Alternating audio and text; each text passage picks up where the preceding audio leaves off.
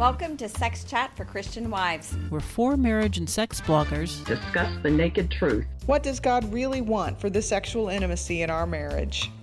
I'm Jay Parker of Hot, Holy, and Humorous. I'm Chris Taylor from The Forgiven Wife. I'm Gay Christmas of Calm, Healthy, Sexy. I'm Bonnie Burns of Oyster Bed 7.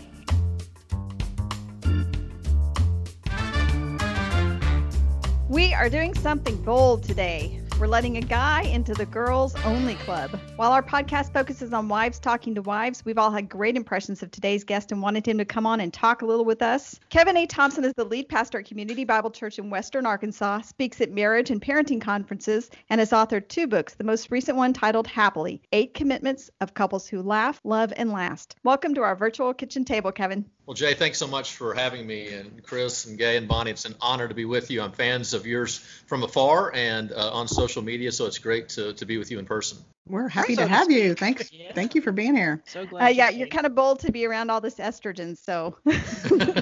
I feel like it's a tremendous honor. Seriously, I feel like I'm entering into safe space, so I hope I honor it properly. Well, hey, although your latest book is about marriage generally, since we talk about sex, we're going to apply a couple of your points to the marriage bed. We hope that's okay. Our first question is, in Happily, you start by talking about how we tend to think happy or unhappy marriages are a product of luck or unspoken rules, like you have to marry the right person. We've also heard this idea about the marriage bed and sexual compatibility. So I want to know what y'all think of this idea. Yeah, I think that's absolutely right. That's the perception. I mean, I've never seen a movie where a couple has to work on sex to become intimate, to make it work, to make it magical. Instead, it's always a spark. It's always this magic thing that just happens, that just takes place. And so that's the perception people have of marriage. And then that's naturally the perception that people have of sex. I can't speak for women, obviously. I know for men just assume that we're supposed to be good at this and that it should happen naturally. And if it doesn't, we generally write the story, something is wrong with you. We don't really write the story, something's wrong with us, because that's way too personal for us to ever even begin to do. And so one thing that I do in Happily is I begin with this concept of blessed are the poor in spirit, is what Jesus said. So humbly embrace now this concept of need, of learning, of that kind of thing. And I think whenever it comes to marriage specifically, it is now the incubator in which you can learn how to give pleasure, to receive pleasure. And you have to have that mindset of learning in order to make that happen. And so I absolutely think y'all are dead on that issue. You know, I'd have to say a lot of women also assume that the problem with sex is us, because what we see in popular culture is that spark on the movies, and then desire in her looks exactly like desire in him, and boom, boom, boom, everything happens magically at the same time, and there's no effort. And when it doesn't happen that way, we assume, oh, I must be broken, or there's something wrong with me, or I must not have desire, or I must have low whatever. So yeah, he's thinking the problem's her, and so's she. I think there's an assumption that the male perspective, the male approach, the male libido, whatever, that all those are the norm, and that the female approach or perspective is somehow wrong, or it's not quite right, and I think women really internalize that and feel like, yeah, wow, there's something wrong with me. And it is kind of a symptom, I think, of a greater marital issue, in that we tend to, especially early in marriage, hopefully we mature out of this eventually, but I'm almost 20 years in, so maybe eventually we'll get there. But we tend to look at problems as his problem or her problem. We don't look at them as this is our issue. We have to learn how to do this together. We just assume it's 100% one of the partners and 0% the other. And generally speaking, for men, we tend to blame the women, and women tend to blame themselves. And so I think from the very get-go, if we can get in this mindset of whatever issue we're facing, this is ours to face. And we both have ways that we can improve it. We both have ways that we have to support our spouse as they improve it. If a couple can learn that early in marriage, and sex be kind of the first spot they learn that, it will have a ripple effect into every aspect of their relationship. It also sounds to me like kind of what you're talking about with the way that men view this and the way women view this. You talk some about arrogance and insecurity, and how that humility is a better view of ourselves. And we sometimes tend toward arrogance or insecurity out of fear. And I think those things are what you're talking about. Like the men say, well, it's not me, a little out of arrogance maybe. And the women say, well, it is me,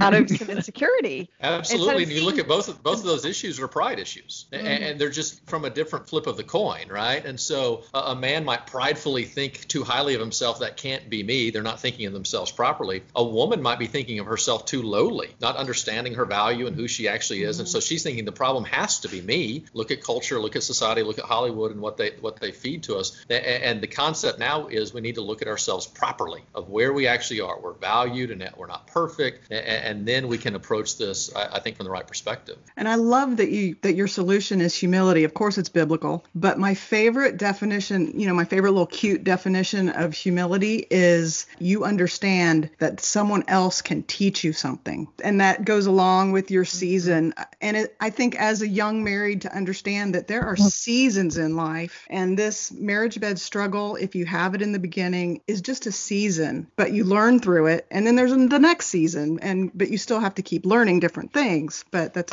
I love the humility piece. Well, that's such a joy, I think, of what marriage is supposed to be at the beginning, is two ignorant people trying to figure it out together. And that really is, it complicates things, but that really is the potential and the fun that's in a relationship. I try to convince young couples of this all the time, that the ignorance is the beauty, because you get to work this out together and embrace that and appreciate that. But it really does challenge us, because sex, as you know, is a very intimate and personal concept, and it begins to attack the very identity of who we are. But I'm a know-it-all, and that whole idea of ignorance would have thrown me off.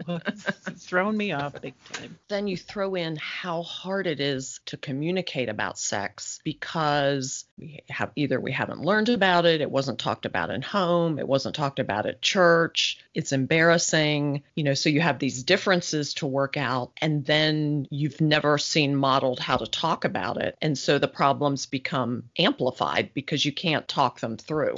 Absolutely. And sometimes we don't even know what words we're allowed to say. Yeah. Yeah. I have said there were times about sex and other things where I didn't even know that it was something I should talk about. Sometimes you don't even know that you need to talk about it. Well, and that's the value of y'all's work and the value of your ministry, of where you're at. I mean, it's such a privilege as a pastor. I have to draw lines with what I talk about with women and individually. And it's such an honor for me to have people I can turn to and tell my church members, here's some things you can read. Here's some people you can trust. And you're giving them a language, a vocabulary, permission, and understanding of the importance of communicating about this. Until we can talk about this, we have no chance at improving or fixing it. And so it begins with this conversation. So I think this is very valuable. I really want to use that to kind of go into the next one, because talking about communication really hits on the next point I wanted to cover. You have the 8 commitments outlined in Happily, but there was one that really stuck out to me about how we can misuse apathy and aggression in marriage. I know we see this in our communication tactics. So how do spouses misuse apathy and aggression when dealing with sex in their marriage? Yeah, what I'm calling them toward is meekness. And meekness is this idea of power under control. It's an energy that's directed. I speak to men often, and I tell them that God has given you a strength, and that strength should always be for the benefit of your wife and your children, never to their detriment. But whenever we use that strength toward their detriment, we tend to either do it in apathy or aggression. So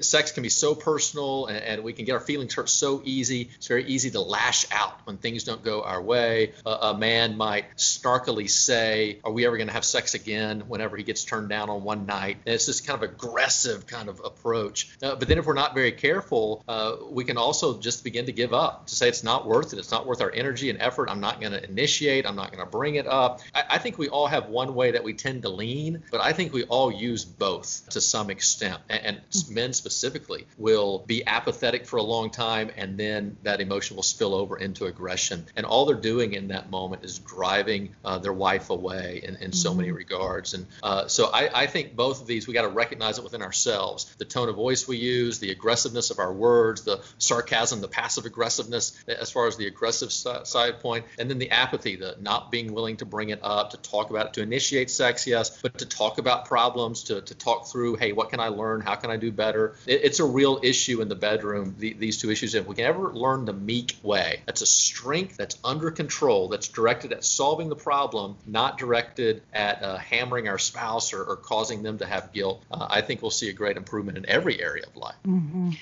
those words, am I ever going to have sex again? They were said by my husband to me many times during a particular season in our marriage. And when things started to turn around, he still didn't believe that it was true, that it was actually changing. So I'm wondering, like, for other wives in that situation where sex has been an issue, but now they're trying to make some changes, but they're still getting that response of apathy or aggression, what advice would you give for how to talk to their husbands about that in that moment of, there he goes again?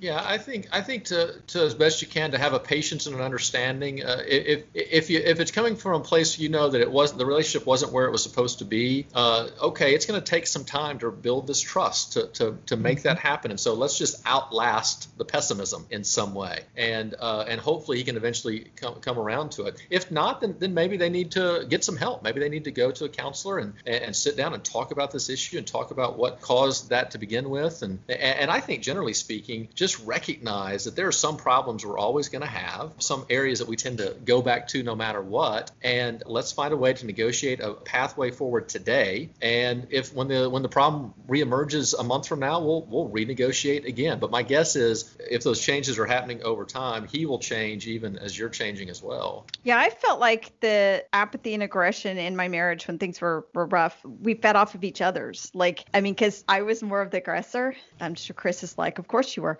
And but so am I. That's why I recognize well, I know we have similar personalities. This is why we can say this to each other. But I was the more of the aggressor, and my husband was the one who would shut down when things, And then the more he seemed apathetic to me, the more aggressive I would become, and the more aggressive I'd become, the more apathetic he would seem. Mm-hmm. And so we tend to do this, and I've seen this with couples who present and tell me what's going on in their marriage beds, and I'm like, this is y'all are just playing off each other, and you have to make that choice yourself to remain meek, as you say, that strength under control. It really comes back, though. I mean, these 8 commitments, they do build on each other, and it's no accident of kind of where they fall. And so if you begin with this concept of humility, then suddenly this becomes more doable as you get down the list and you begin to understand what's going on. But if you don't have a humble kind of concept, if you don't know what's going on, if you don't expect to have problems and the need to learn, then you're going to struggle with this. But if humility is first, then you recognize, here's where I tend to go. I got to be careful here. And I think, Jay, you're absolutely right that this builds off of one another. One becomes more apathetic as the other becomes more aggressive, and then it becomes an ugly cycle that somebody has to break. Sort of like Wile E. Coyote and the Roadrunner, and somebody ends up falling off the cliff. And that's where we went with this conversation.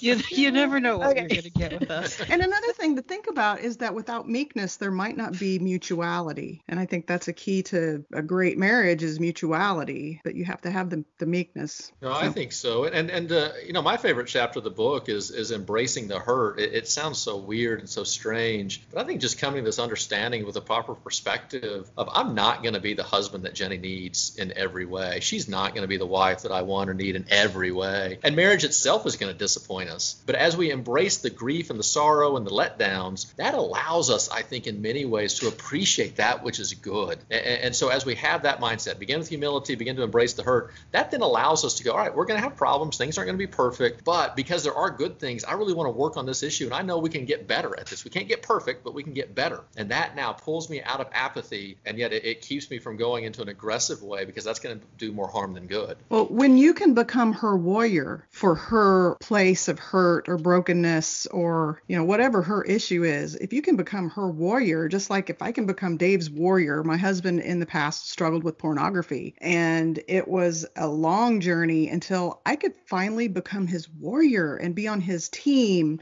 to try to help him stay on the holy path. And once you're on their team, it's a whole new world. That's what we just talked about. It's not their problem. It's our problem. Mm-hmm, we can work on this together. Absolutely. Mm-hmm. Yeah. Kevin, I wanted to ask about something in that chapter about hurt, because that's a chapter I read today. And you make this really, really interesting suggestion, and that is to write a lamentation, to talk about mourning the things that you're having to let go of when you think about the hurt in your marriage. And I'm wondering if you could talk a little bit about that, because that was just something that really spoke to me. I do think the concept of lament is a lost concept within our society. And whenever we read the Psalms, and obviously there's a whole book of Lamentations, whenever we read the Psalms, that's a form of prayer, is that of lament. And where I think of it probably the most for me personally is I really do think about the ways that I'm amazed Jenny loves me, and the ways that I fail her in so many ways, and how unfair that is for her, that she, in places, she deserves better than what she's getting, but she married a frail human being, a man, and this is what she's going to get. In part, it doesn't excuse my weaknesses. I need to work on some things, but there's some things about my personality I'm just not going to change. She's an adventurer. She loves the outdoors. Her first thought is, where are we going? My first thought is, no, we aren't going anywhere,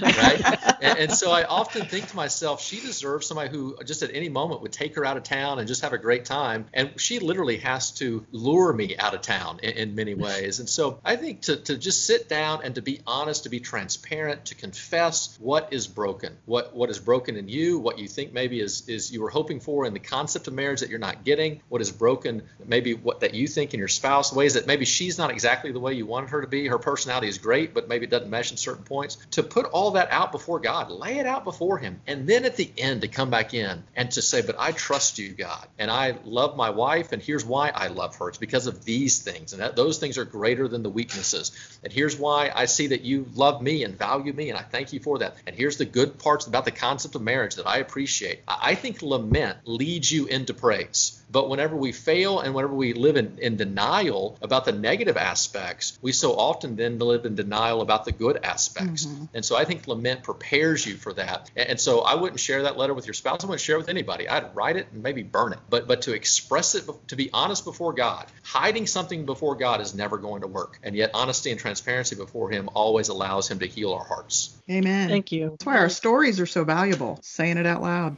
We're going to take a quick break right here and talk about something that is definitely not broken. In fact, it may well fix your back and neck issues. This podcast is brought to you by Infinite Moon's Everpillow. In case you missed it, the Washington Post chose Everpillow as their #1 pillow of 2018. These amazing pillows are made in Colorado. They're fully customizable for every sleep style and body type. Just add or remove the natural fill to get the desired loft and feel that you want. There's no chemicals, memory foam, or cheap polyfills. All natural and ridiculously comfortable. Not only does Infinite Moon create a fabulous pillow, they also give job opportunities to former felons, homeless, and addicts. A great company with an amazing product. Say no more to achy neck pain and bad sleep. Visit www.infinitemoon.com and use the discount code SEXCHAT10 in the cart for 10% off. Always free delivery and a 100-day no-risk trial. Everpillow by Infinite Moon. Made by us, perfected by you. Okay, Kevin, you've been bold on your blog about how women should be treated with respect, speaking for Me Too and other issues. We've also talked about that here.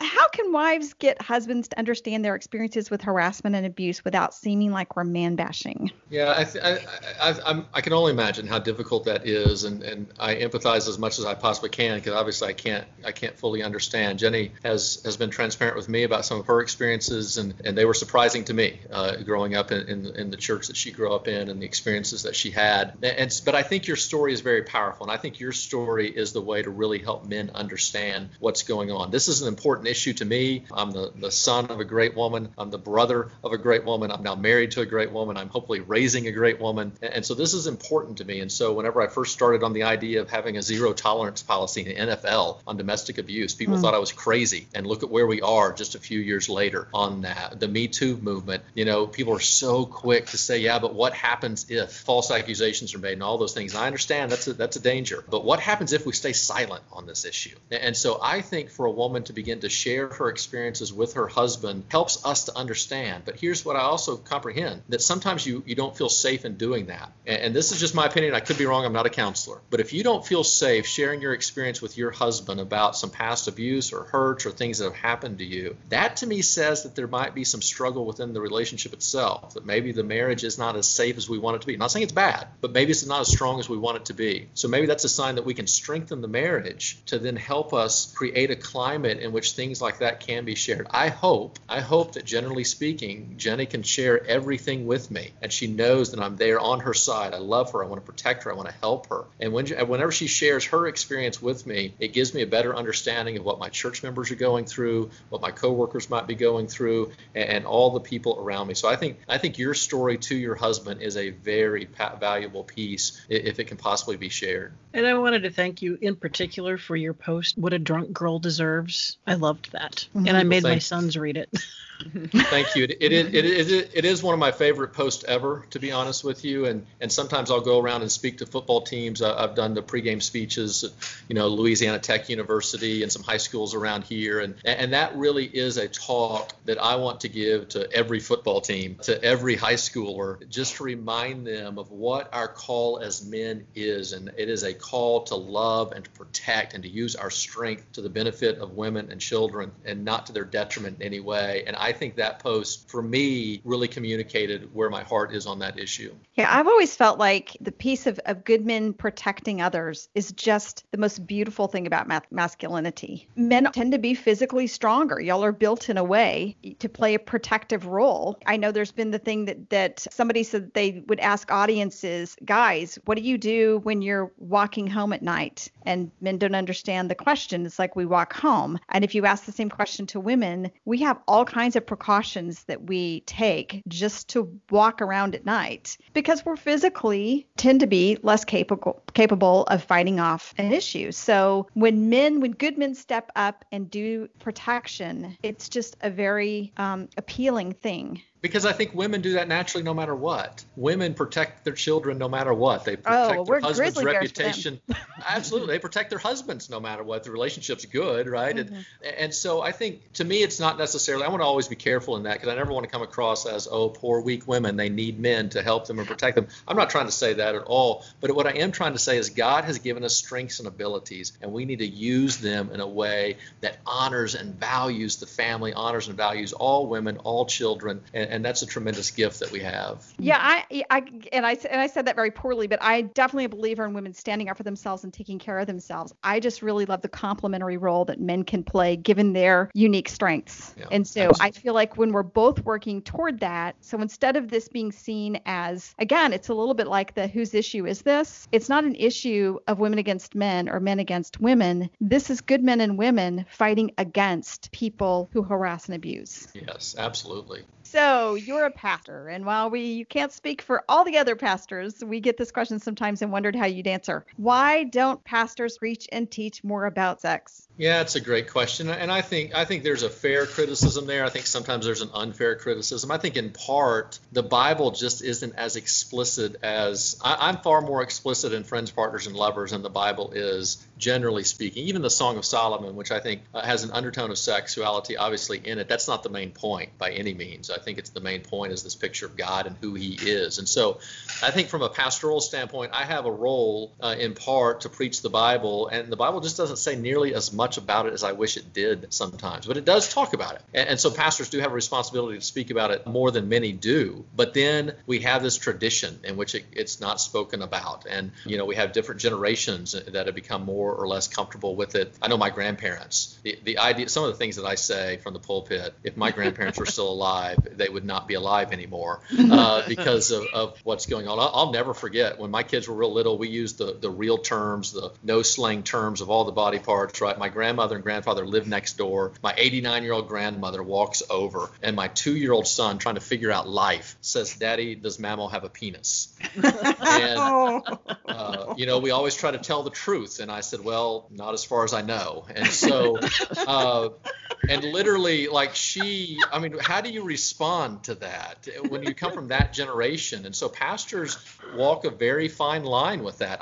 It's easy for me. I'm in a church that's 20 years old. We don't have all those built-in traditions. I've been there from the get-go. I'll be there probably at the end. And so I have more freedom than somebody walking into a church that's 100 years old with all the different generations. And I think sex is an important topic on Sunday morning, but I think some pastors now are going too far into making it almost like a publicity publicity stunt in order to get people in the door. And so I think sex has a place, has a purpose, probably more than anything church-wise, where sex is meant to be taught the most is older women mentor the younger women, older men mentor the younger men. And so within these relationships, the topic's being broached on a Sunday morning, but then the details of what y'all talk about on a regular basis, those details are much better presented, I think, in same gender, one-on-one, one-on-two, one-on-three kind of relationships than maybe what I say on a Sunday morning where I have children in the crowd and grandmas in the crowd and everybody in between. Well, I would like to say that according to my email inbox, a lot of pastors are in a difficult sexual situation in their own marriages too. And the reality is, I would imagine that as much as you want to be spirit-minded, there's also a part of a pastor preaching that is thinking about what am I going to be living with during the next week at home. And sadly, some of the most difficult situations I've seen are in marriages that there's a pastor and sex is not good. And what is that person supposed to do from the pulpit without risking their own marriage bed? That's a great point. And I mean, maybe y'all should have Jenny on this to get her side of everything, because she joked with me one time. She said, I never knew I was going to marry the Dr. Ruth of Arkansas.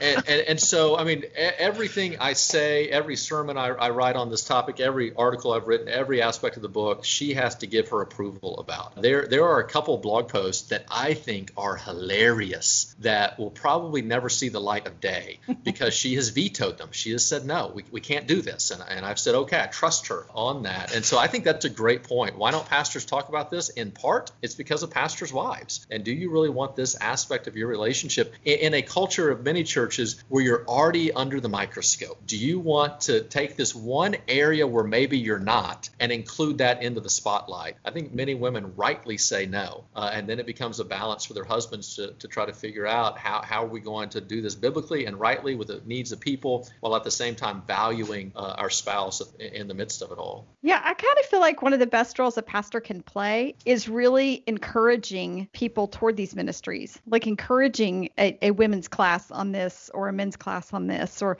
kind of helping those things come through, or maybe an event that covers this so that it doesn't fall on them specifically, but they're supporting that as a ministry generally. That's a great point. It came up on my time hop today that as we record this, that two years ago tonight, I was over in Oklahoma City, Oklahoma, and for 3 hours we talked about nothing but sex. Well, that's a great venue to do that because it's announced. It was a Friday night, I believe, and everybody knew walking in what they were going to get. There were no kids in the room. It was a much safer space in order to talk about that than just a random Sunday morning. However, sex is such an issue in our culture, and it is discussed in the Bible, and the gospel influences it. Pastors cannot avoid it. It has to be discussed. And I think what we can do is we can broach the topic and then point people in the right direction of where to get help and more information. Mm-hmm. As part of that, what if a wife is experiencing sexual issues in her marriage? How should she approach, if she has a male pastor, how does she approach that person, and what safeguards should be in place? Yeah, that's a great question. And I don't know. I'm not greatly convinced that she should, in part. I think carefully would probably be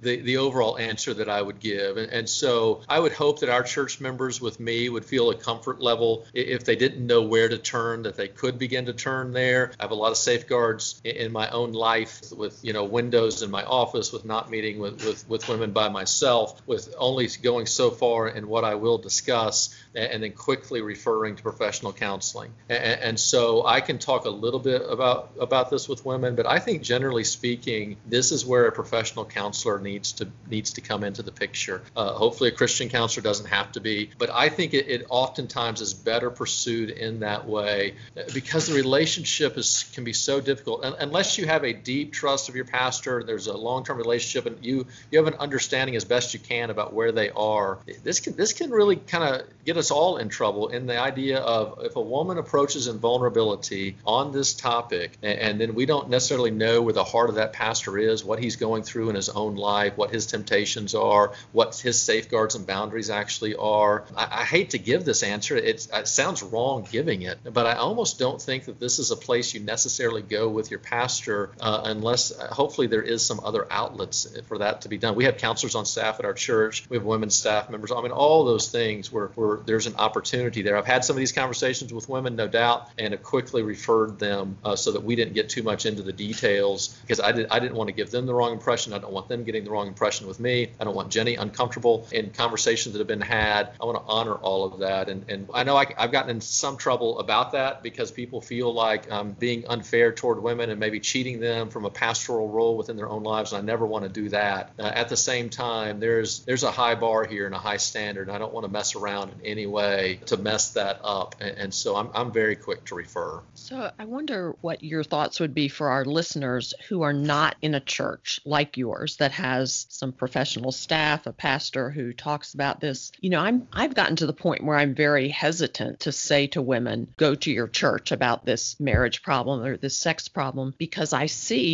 read and I see how churches have responded to Me Too. I see how they've covered up child sexual abuse. I see how they've, in some cases, put all the blame on women. And I just don't feel really confident saying, hey, you really ought to go talk to your pastor. So if a woman is not in a church where she knows that good resources are in place, what would you suggest to her? Yeah, I mean, I think to find a professional counselor, and that's one thing they can do. They can call their pastor and say, hey, I'm dealing with some issues. I would like to receive counseling. And any pastor worth their salt is going to have a list of counselors that he refers to. If he at that point says, well, no, why don't you come in and see me? Or you don't really need counseling, you need to change churches, because he has no idea what he's talking about. and so I'm sorry, I kind of soft pedaled that. I need to be bolder in what I just said. But it's true. And I think a lot of times we expect pastors to do things that we're really not trained to do. I am not a counselor. I say this over and over again. I give spiritual guidance, no doubt. I pretend to be a counselor on the internet sometimes. People think that I am one, but I'm not one. That's not what I do. I can talk in generalities. I can't get down into specifics of what people are going through. So I would start with a counselor. And to your listeners, I would reach out to one of you four and say, do you know somebody in this area? Or can you research it for me? I do this all the time on my website, kevinathompson.com. I'll get in. Somebody will send me a question. Do you know a counselor in this area? No, I don't. But you know what? I know a pastor. Let me email him. Who do you refer to? And then I give them the list of counselors. Or I can get on the website and say, you know what? In looking, I think this person would be pretty good. Try them and see how that goes. I think you're right. I think we've got to be careful in the church world. A church is not equipped to handle every single thing in life. And this might be one issue where it's better to seek a professional counselor rather than your pastor.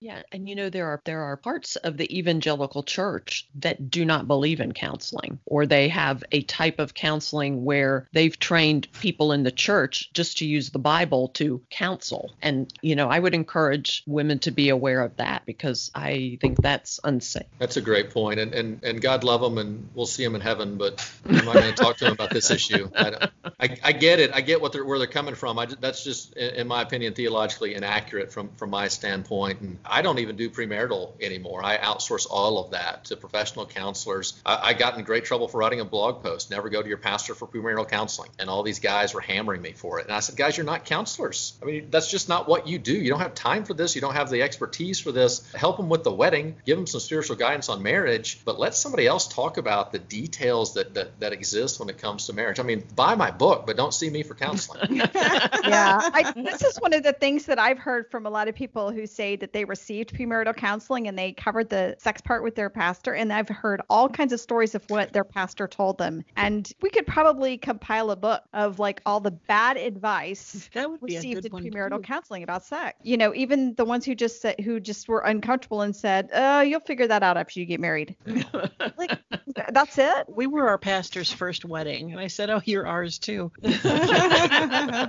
Yeah, we did not get good counseling. The sex was just we were in a denomination where there are women pastors, and we were married by a woman because that's who was at this church. And she was so embarrassed about it that she asked a question, we answered it, and then she said, okay, well, let's go on to the next topic. Oh my God. Yeah, that was our premarital counseling. My father was the pastor who married us, so we did not discuss that part.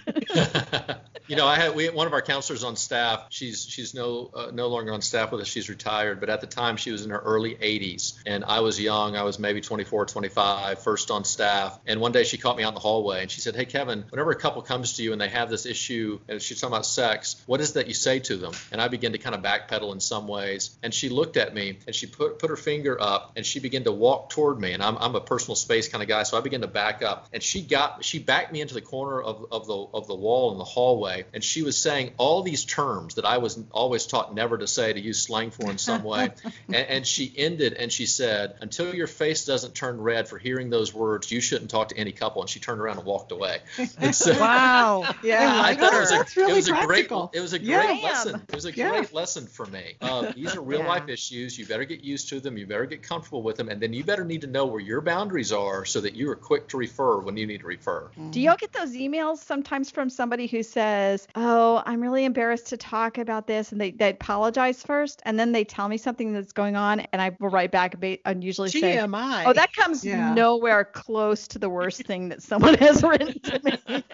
It's the ones who are not embarrassed at all that it should be. Yeah. No doubt. Our email inboxes are interesting. Oh, I can imagine. We so appreciate you being with us here today. I'm glad I'm not a pastor. I'm doing what I'm doing. Thrilled you're doing what you're doing. And we just want to thank you for being here. Well, it's been such an honor. Yeah, thank you so much. It's been a fun conversation. And keep on doing your good work, because you are making a difference in many lives, and you're assisting me in the work that you're doing. So I appreciate it. Thanks for being with us.